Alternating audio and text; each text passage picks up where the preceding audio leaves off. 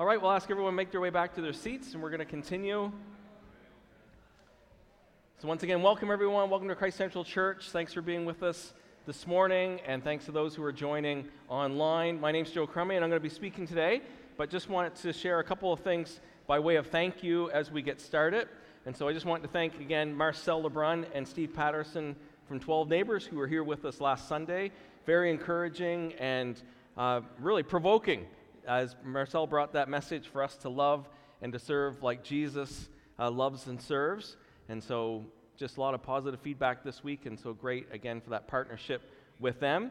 And I just want to thank all those who, again, helped serve at the memorial for Paul this past Sunday. And so I want to thank especially Dave and Suzanne and Graham and those who were on the AV. There was a lot of moving parts last Sunday, both morning and afternoon, so they did a great job, so much appreciated. And Jean, once again, our love and our prayers are with you and your family, and so we thank you that we could celebrate together Paul's life. And so what an honor that was. Well, today we're going to continue our series on formation and how God forms us as Christ followers to be more like his son Jesus, and he does that both individually and together as a local church and across the world. And there's all kinds of different ways that God does this, and his Holy Spirit's always drawing us and revealing Jesus to us and transforming us. And I understand that we're all sort of at different stages of that journey and of maturity, and some of us are just starting to get to know Jesus. Some have been following Jesus for a long time. And what we've been really focusing in on is this, is that we need to behold Jesus. And so we need to fix our eyes on Jesus. That's what God's word encourages us to do. And as we do that, we get changed. And what we've been trying to do over these last number of weeks is we've been looking at different aspects of Jesus, who Jesus is. As we're fixing our eyes on Jesus, then who Jesus is and who we are in light of who Jesus is affects and changes our identity, which then affects our purposes, our lifestyle, our decisions, our behaviors. Do you follow that? So if you want to change yourself, it's not so good to always just go inside. We have to first behold Jesus, and we're looking at Jesus. And everything in worship this morning is beholding Jesus. And as we do that, and we understand who Jesus is and what Jesus has done for us, we are changed as we look at Jesus. And our identity lines up with who Jesus says we are. And we've been tackling this whole thing about how the world says, just be true to yourself. And we've been saying, oh, it's so close, but actually so far. The Bible says this, be true to yourself for who you are in Christ, as Christ followers. So we've been spending time looking at Jesus, lining up our identity with who he says we are, which then affects our lifestyle, our choices, and our behavior. You're going to say, Joe, why are you spending so much time on this? Well, a couple of reasons. One is, if we don't fix our eyes on Jesus, folks, someone else or something else is forming us, and we can even become, and this is one of my greatest fears, especially here in Fredericton, is sometimes I can get up and say, if we don't follow Jesus, we can be empty, which could be true. We can be unfulfilled, which could be true. We can feel lost, which could be true. And I can go through all the different things. But here's the scary thing, in affluent Fredericton, we can be so comfortable that we can actually miss our purpose in life. And our purpose in life is to know God, to enjoy God, and to be about his purposes and plans now and for eternity. And if we don't behold Jesus, we're looking and fixing our eyes on someone or something else, and it can kill us. So that's why it's so important, and that's why we keep coming back to this. So we've been looking at Jesus as our creator, and in Christ we're a new creation. Just a quick review. We've been looking at Jesus as the Son of God, and in Christ we are sons of God. We've been looking at Jesus, the King of Kings, and in Christ we're citizens of heaven. We're ambassadors of his kingdom. And today we're going to be looking at Jesus as our high priest, and in Christ we are a priesthood. So let's read our scripture together. And so if you're able, I think it's on the next screen, let's read this together, okay? This is from the book of Hebrews, chapter 5, verses 1 to 10. So why don't you read this with me? Every high priest is selected from among the people and is appointed to represent the people in matters related to God, to offer gifts and sacrifices for sins. He is able to deal gently with those who are ignorant and are going astray, since he himself is subject to weakness. This is why he has to offer sacrifices for his own sins as well as for the sins of the people. And no one takes this honor on himself, but he receives it when called by God, just as Aaron was. In the same way, Christ did not take on himself the glory of becoming a high priest, but God said to him, "You are my son. Today I have become your father." And he says in another place, "You are a priest forever in the order of Melchizedek." During the days of Jesus' life on earth, he offered up prayers and petitions with fervent cries and tears to the one who could save him from death. And he was heard because of his reverent submission. Son though he was, he learned obedience from what he suffered, and once made perfect, he became the source of eternal salvation for all who obey him, and was designated by God to be high priest in the order of Melchizedek. So let me just unpack that a little bit, okay? So Jesus is our high priest. In the context that the writer of Hebrews was writing, he was writing to a Jewish audience who would understand, maybe probably more than us, what's going on. So let me just give some context to it. The Jewish people would have understood, Old Testament, the nation of Israel had 12 tribes, and out of those 12 tribes, one of them, the tribe of Levi, the Levites, were chosen to be priests to help serve for the rest of Israel. And so that one tribe were all priests, and that was they're the priesthood, and they represented the people to God. And out of that priesthood, there would be one guy who was chosen to be the high priest. And so he had a very special job, and on the Day of Atonement, once a year, the high priest is the one who went into the Holy of Holies. He had access there. He's the one who brought the sacrifices, and it says because he wasn't perfect, he had to bring sacrifices for himself first, and then on behalf of the rest of the people to get right with God. So a very important role, and a very important part of how things were set up in the Old Testament for the Jewish people. So a couple of things there. Chosen, offered gifts, represented the people to God, presented sacrifices for sins, had access to the Holy of Holies. Very special. The writer of Hebrews is saying this. Look, the whole thing of Hebrews is Jesus is even fulfills all the things from the Old Testament. And saying in the same way, Jesus was chosen. And they quote Psalm 2:7 that Jesus was chosen as a son. They quote Psalm 110 verse 4 that Jesus is going to be a priest forever in the order of Melchizedek. What does that mean? Well, that dude who we hardly know anything about, but the most important part that we know about him was this.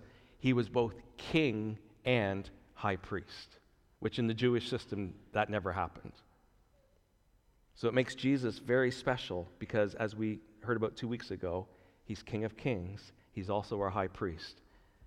So you can see in this one passage, it references Jesus as son, Jesus as king, Jesus as high priest, which with our probably non-Jewish background doesn't make a big deal, but if you're a Jewish reader, you're going like, wow, Jesus is unique. He was chosen, and he represents us to God. Jesus offered his life. He was the once and for all sacrifice, which we were just singing about this whole morning. He gives us access to God, our Father. Whew, pretty important. So here's my symbol to help represent access, okay? This is my tag for up at the deck at the hospital that I can just go click to any of those things on the side, and all of a sudden the door opens. I have access. And if you come with me, you also have access. Do you understand that Jesus gives us access to our Father in heaven? And if we're in Christ, if we're with Jesus, guess what? We have access. Not anything we've done. It's like, I'm with him. I'm with Jesus, and he gives us access. How can we gather this morning and worship God and cry out, Abba, Father? Because we're with Jesus. He gives us access. It's incredible. We have access to God as our Father. So let me see if I can clip that there, and that will remind you that everything we're talking about right now is Jesus gives us access. He's our high priest. He represents us before God. And what do we see that Jesus did? It says this, prayer and petitions. During the days of Jesus' life on earth, he offered up prayers and petitions to God. Jesus was a man of prayer. He brought us before God. And what did those sometimes look like? He says this, with fervent cries and tears to God, the only one who saves, heard him because of his reverent submission to God's will. Son to Father. Relational. Gary just brought that this morning, didn't he? Saying, just imagine Jesus saying these words to his Father when he was here on planet Earth. He did. Abba, Father, it's close, it's personal, it's access. And what do we see? We see that Jesus was pretty real and raw with his prayers. It says with fervent cries and with tears. So my famous box of Kleenex, which I carry with me all the time because you never know when people are going to have a good cry. And sometimes our best cries are at our prayer meetings when we call out to God. Now, I'm not saying every prayer time is fervent cries and tears, but maybe some of them should be.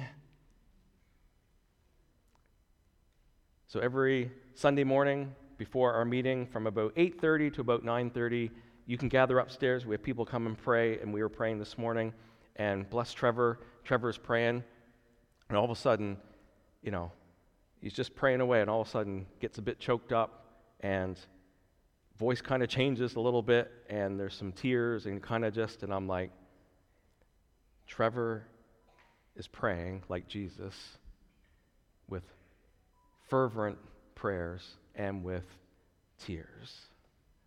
So that's how Jesus prayed. Think about it. It's amazing, isn't it? And Jesus was raw before his Father, and Jesus didn't hide his feelings or his emotions. Jesus didn't ignore the facts or the reality of the situations, but he petitioned God. And as he taught his disciples earlier, Father, I'm asking, let your kingdom come on earth as it is in heaven. And what do we see in this passage as well? That Jesus faced persecution. Jesus suffered. It's some of the words we sang this morning in our songs, wasn't it? Well done again, Taylor and Ella and Josh leading us, picking those songs. Jesus was rejected. Jesus was shamed. Jesus was mocked. Jesus was ignored. Jesus faced threats. Jesus was betrayed. Jesus had endured physical pain. Jesus took beatings. Jesus had a crown of thorns placed on him. Jesus died on a cross. He was persecuted. And the Bible says that Jesus is a man of sorrows. He's familiar with suffering.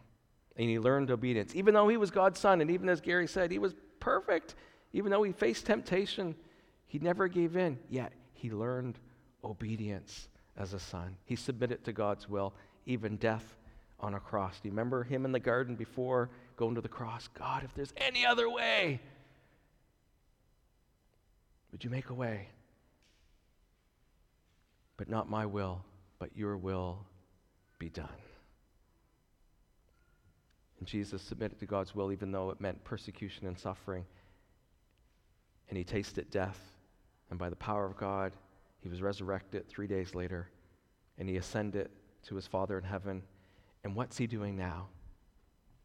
It says he's at his Father's right hand, and he's our great high priest. What does he do? He lives to intercede for his people. So what is Jesus doing right now? He's praying for us. He's praying for those who are yet to know him. He's praying for those who he saved, that he's going to save them from the uttermost to the uttermost. He lives to intercede for us so that all that have been given to him will not be lost. Isn't that encouraging? So Julia can come up and say, someone maybe needs to hear today that God, nothing's too big for God to redeem. To God, God's our Redeemer. And we were talking before, how many people in our lives have prayed for us? And Jesus is praying for us. Isn't that encouraging this morning? You might think nobody even knows your name in the whole world.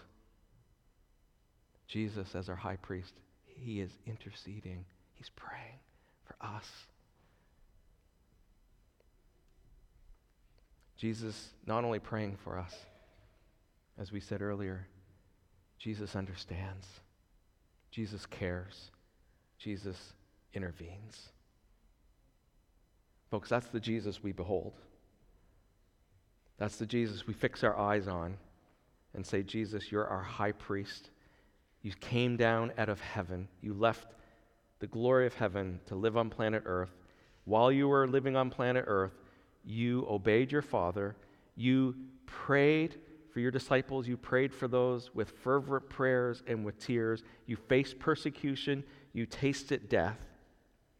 And now you're resurrected, seated at the right hand of the Father, interceding for us. And you care and you understand and you have compassion and you're interceding for us.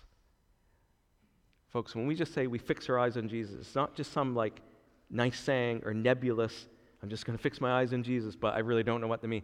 This is the Jesus we're fixing our eyes on. He's got his eyes fixed on you. That's so encouraging. It's so comforting that even in the midst of it, Jesus is praying and interceding. And folks, when we say we behold Jesus and we want to know who Jesus is, and therefore in light of that, we get our identity.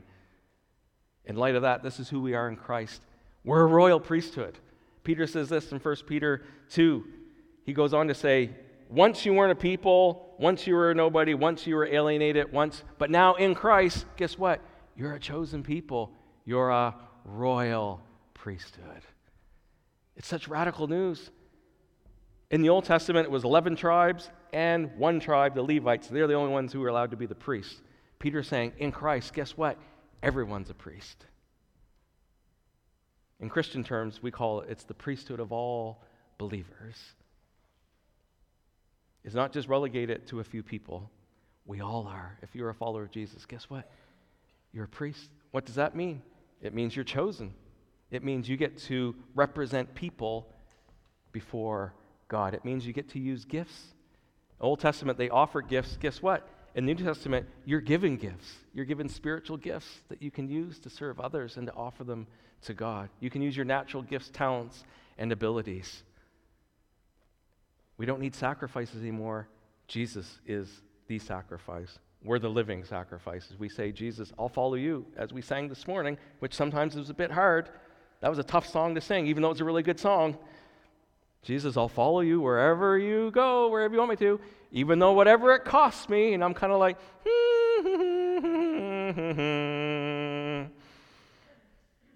I like the part where you're at my right hand. I like that part. I like the part that you're with me.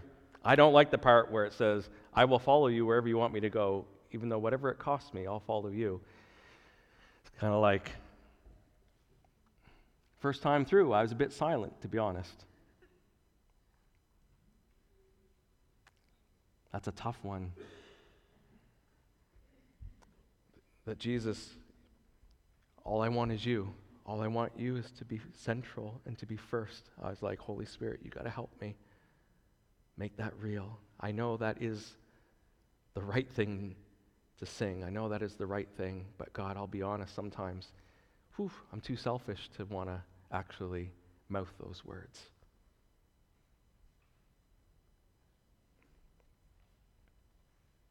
But we're a royal priesthood.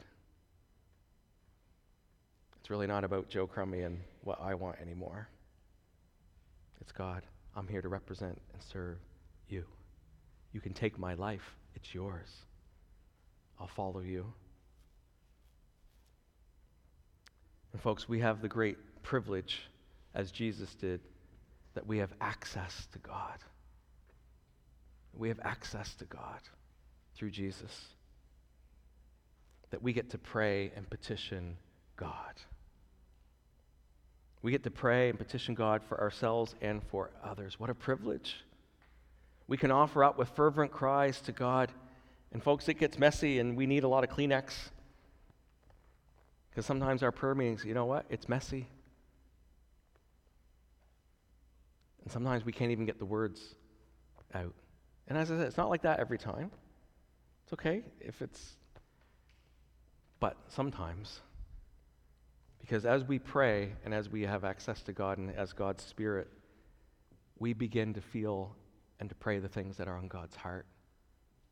And God's a compassionate God. God's a God of justice. God's a merciful God. But God's not cold. God's not distant. God's involved. And we get to cry out to our Father in heaven. and it's relational. But we can be real and raw and honest with God, and it can be messy. And our prayers this morning upstairs before this meeting, some of them were from the Psalms. Lord, how long? Lord, how long? We've been praying for a lot of these things for a long time. And you get emotional. It's like, God, how long? You're allowed to be real with God. You say, God, I'm angry. I'm frustrated. You can be real and raw with God.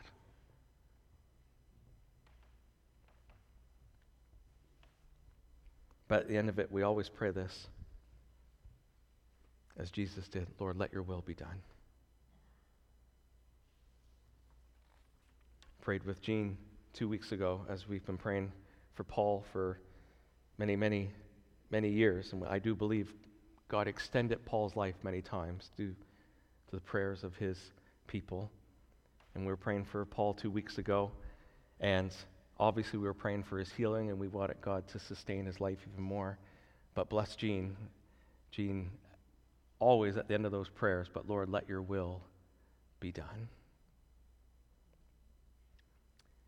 And 2 weeks ago, we were praying just in our Sunday morning. And I remember we were singing a song about, we were repeating Jesus. And Gary, you got up, and we're just going to focus on the name of Jesus. We went back and prayed with Jean. I couldn't even pray any words. I just cried. We just spoke the name of Jesus. She cried, I cried.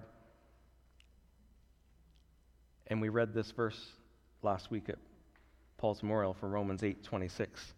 In the same way, the Spirit, that's the Holy Spirit, helps us in our weakness. We do not know what we ought to pray for, but the Spirit himself intercedes for us through wordless groans. Folks, isn't it good to know sometimes when you're choked up and sometimes you just can't even come up with the words? The Holy Spirit takes those groanings and they're a prayer to God. The Holy Spirit takes them. He understands.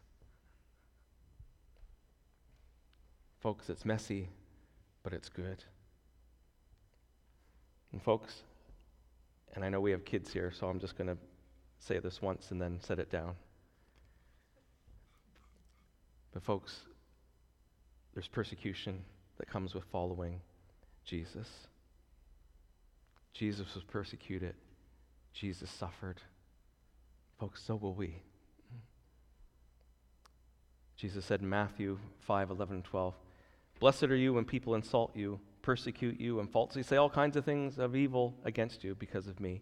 Rejoice and be glad, because great is your reward in heaven. For in the same way they persecuted the prophets who were before you." Now in our culture, pretty much in Fredericton, most of that happens through social media, maybe some broken relationships, maybe some gossip. People reject you, shamed you, canceled you, mocked you, ignored you, looked over you, threatened you, betrayed you. But most of us haven't hit the physical pain yet. That we haven't been beaten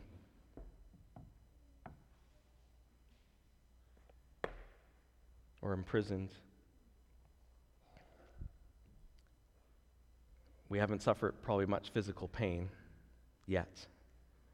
And today, whether you know it or not, is the International Day of Prayer for the Persecuted Church.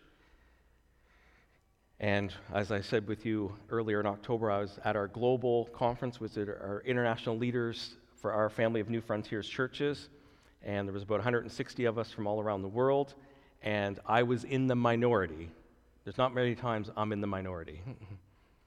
But I was in the minority of people who didn't have any stories about being beat up or persecuted or really suffering for Jesus. But our friends and our family of churches who are our fellow priesthood of believers, many from different parts of the world, got up and as part of their story shared about persecution, threats, beatings, shaming, arrest, imprisonment, and even those who were in their churches and that being martyred for Jesus. And because of the sensitivity of everything, as I said before, we weren't allowed to share on social media pretty much anything about our gathering. And we're really not allowed to share any of the stories that were shared or mention any names or even name the places, because these people are living with those threats and everything every day. But I'm going to share two stories that I won't mention any names or places or locations or anything, but two that stood out to me. One is sort of a good news story, and one is a tough story. So one of the guys who shared, he shared about a fellow elder in his church, and this elder in his church, a lot of times on the street, would go and share about Jesus and pray for people, and he was always threatened, stop doing that, don't do that, but he kept doing it out of obedience. And one day, as he was doing that, basically he was framed.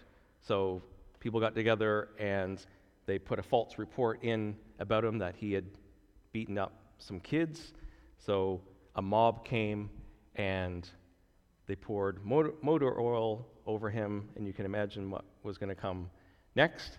And the police stepped in, and it's a bit like what Mark shared about the Apostle Paul a couple weeks ago, how actually the police stepped in and actually saved his life, but he went to prison. And this all happened, nobody knew it was going to happen, so like all of a sudden, I'm going to the market on Saturday morning to pray for some people, and I don't come home, and Angela and the kids don't know where I've gone, and that's it. Like, there's no... So he was gone, people didn't know what happened, and he's in prison. And folks, it's not a nice prison. And as he shared the first couple of days, he was scared, bullied, thought he was going to lose his life, the whole thing. And on about the third day, he was like in prison, and it's an overcrowded prison, and he just thought, well, I think I'm going to die, so I might as well go out worshiping Jesus. So that morning he got up, and he's with 30 other guys in a room for about size of about 5 guys. So there's no, and they're all like murderers and everything. It was a tough situation. So he got up, and he started to sing, and he started to worship, and he started to pray. And of course, everyone was like, dude, like, what are you doing? And he's like, well, this is what I do at home, so I'm going to do it here. And of course, he thought, this is the end. I'm done. But as he did it more and more, the guy in that prison cell who was like the kingpin of that was like, this guy's under my protection, no one touch him. So he's like, well, maybe I'm not going to die today. And over the course of the next couple of weeks, the atmosphere in that prison cell changed. And he was able to share Jesus. Some people got saved. So much so, the prison authorities were like, they took him out of that cell, and he thought, now I'm really in trouble. And they're like, whatever you've done, you've changed that atmosphere. We've got a really tougher section over here. We're going to plunk you in there. And so that's what they did. And so he did the same thing. And basically, because the accusation against him was against kids, no bail, no anything, family finally figured out the church where he was, and a lawyer came and was just like, you're in here for like 2 to 5 years because it's just going to be in the legal courts, and even if we can get you out, it's going to be a long time. So a certain time in, same thing happened in that, and one night he had a vision of him walking out of the prison. So the next morning he got up. However you can get dressed better and all that in a prison, I have no idea. But anyways, and everyone was like, what are you doing? He said, I'm going home today. And of course everyone's like, you're not going home. And he's like, no, my God has shown me I'm going home.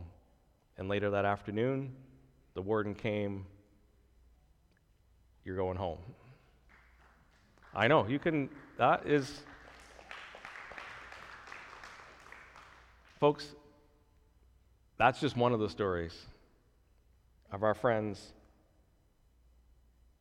in a different country, but same as us. Now that's a good news story. Can I just say they're not all like that? Most are like that story without such a happy ending in our world. And I had a meal with one of our friends, and basically he and his family live like this. They are sharing the gospel, working with churches, all undercover, and basically his life is this. They always have a bag packed because usually they get a call from basically the secret police of that country saying, you have 5 minutes, there's a mob coming, you got 5 minutes to go. And so they'll flee for a couple of days, come back, and that can get repeated over and over and over again. And at times they have to go for months and just take what they have, and God provides. And I asked him, I said, how do you do that? And he said, well, it was much easier when I was single. It's harder now that I have kids. And I said, well, where did you learn that? He said, well, I grew up and that's what my dad did. And so he said, I grew up with this, so that to me this is normal. My wife doesn't think this is normal. But to me this is normal. This is like what you read in the book of Acts is what we do today. Now here's the crazy thing. I could go on and on and on. But here's the thing I found amazing every time. So they would ask me about, so how are things in Canada? And I'd be like, let's talk a bit more about your stories. And every one of them said, I would not trade where I am to be where you are. They think we have it harder here. Because there it's very black and white, dark and light, very, I'm following Jesus no matter what it costs me, because here we're so comfortable. And we have so many options and so many choices. So if you want to find out more, because I can't say much about those things, I'm involved with a group called Open Doors Canada, and so I think I've got the website up there on the next one maybe, and it's opendoorsca.org.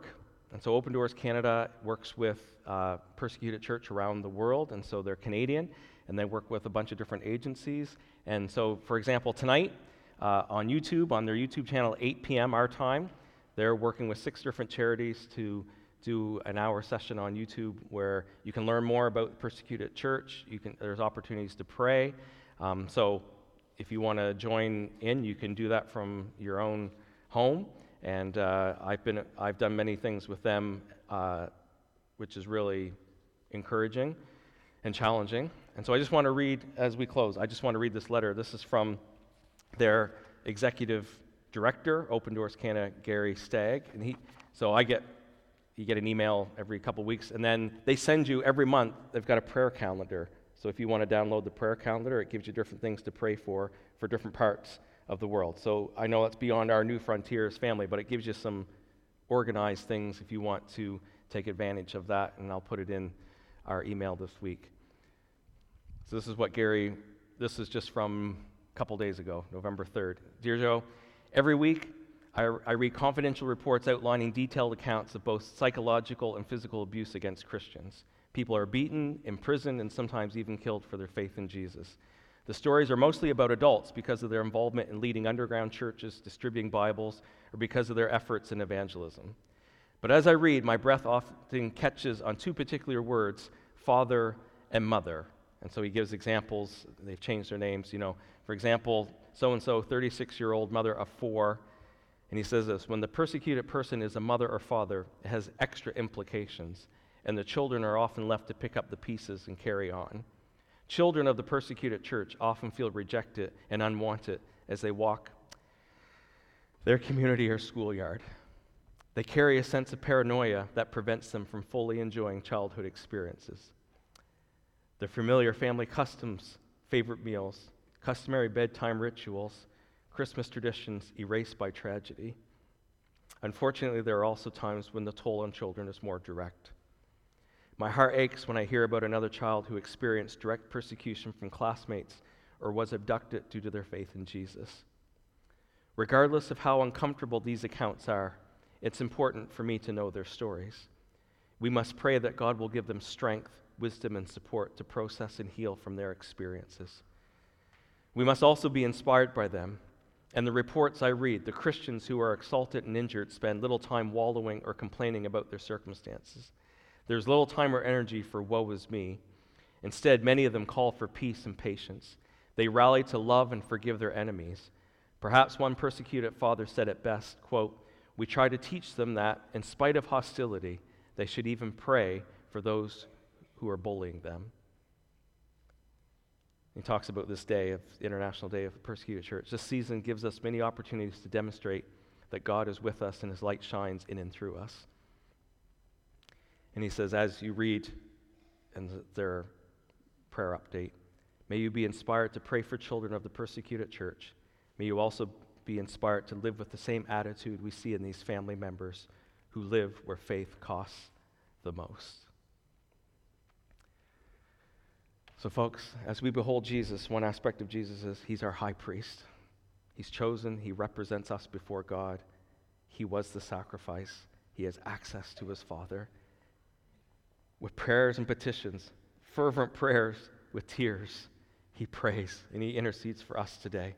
And Jesus was persecuted. He understands what it's like. And folks, for those of us who are following Jesus, and everyone has an invitation to follow Jesus,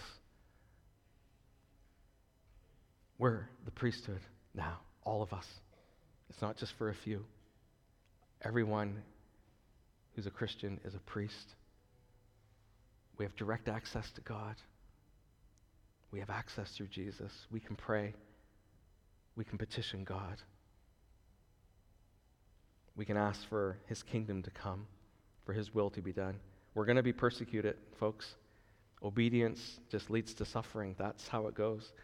And that's where we grow, and that's where we mature, and that's where we become most like Jesus. And it's that Psalm 3 that Tim read out during worship. Read that again in light of this message. So this week, can I encourage us to pray for the persecuted church? You might want to join that Open Doors tonight, opendoorsca.org. You can go on their website and you'll see lots of different things. It's a great resource for us, available to us. There's an invitation this week. Sometimes you're like, I don't even know, Joe, where to start. Just do this as the invitation. Take even 5 minutes. Just put it on your phone, put in, click, 5 minutes, and just begin to pray. Our Father, we can come, we have access. God, I pray for the persecuted church. Lord, I don't even know how to pray. The Holy Spirit will take the things we can't even put words to. God, let your will be done on earth as it is in heaven. All right, I'm going to ask Taylor and the team to come, and we're going to take a few minutes to pray. So if you're able, why don't you stand? I just want to pray for us now, and then we'll see how the Spirit's going to lead here. We might pray for a couple of things as we have a few minutes left. Well, I'm going to pray for us as a local church, for those online. One of the things Jesus said is that his house would be a house of prayer for all nations. And so, Lord Jesus, I just ask now, I thank you for your great sacrifice. I thank you that you've given us access to Father as we follow you. Thank you for the gift of your Holy Spirit. And God, I thank you that we, as a local church at Christ Central Church, Fredericton, Lord, we have a role to play. God, that we're a priesthood. That, Lord, we can come with prayers and petitions for ourselves, for our neighbors, for our network of friends, for the nations. And God, I pray by your Holy Spirit, Lord, one of the things this year that we've just felt on our heart, we want to become more of a praying church. So God, we've given more and more space and opportunities for us to pray individually and together. God, I pray, Holy Spirit, would you continue to fan that into flame? I pray, would you help us this week to pray for our brothers and sisters in Christ around the world who are persecuted. Lord, help us to teach us how to pray. Lord, may we be a house of prayer for all nations. Lord, lead us now, Lord. God, if there's things on your heart that you want us to pray for even now, Lord, as we sing and worship, direct us, Holy Spirit, we ask. In Jesus' name, amen.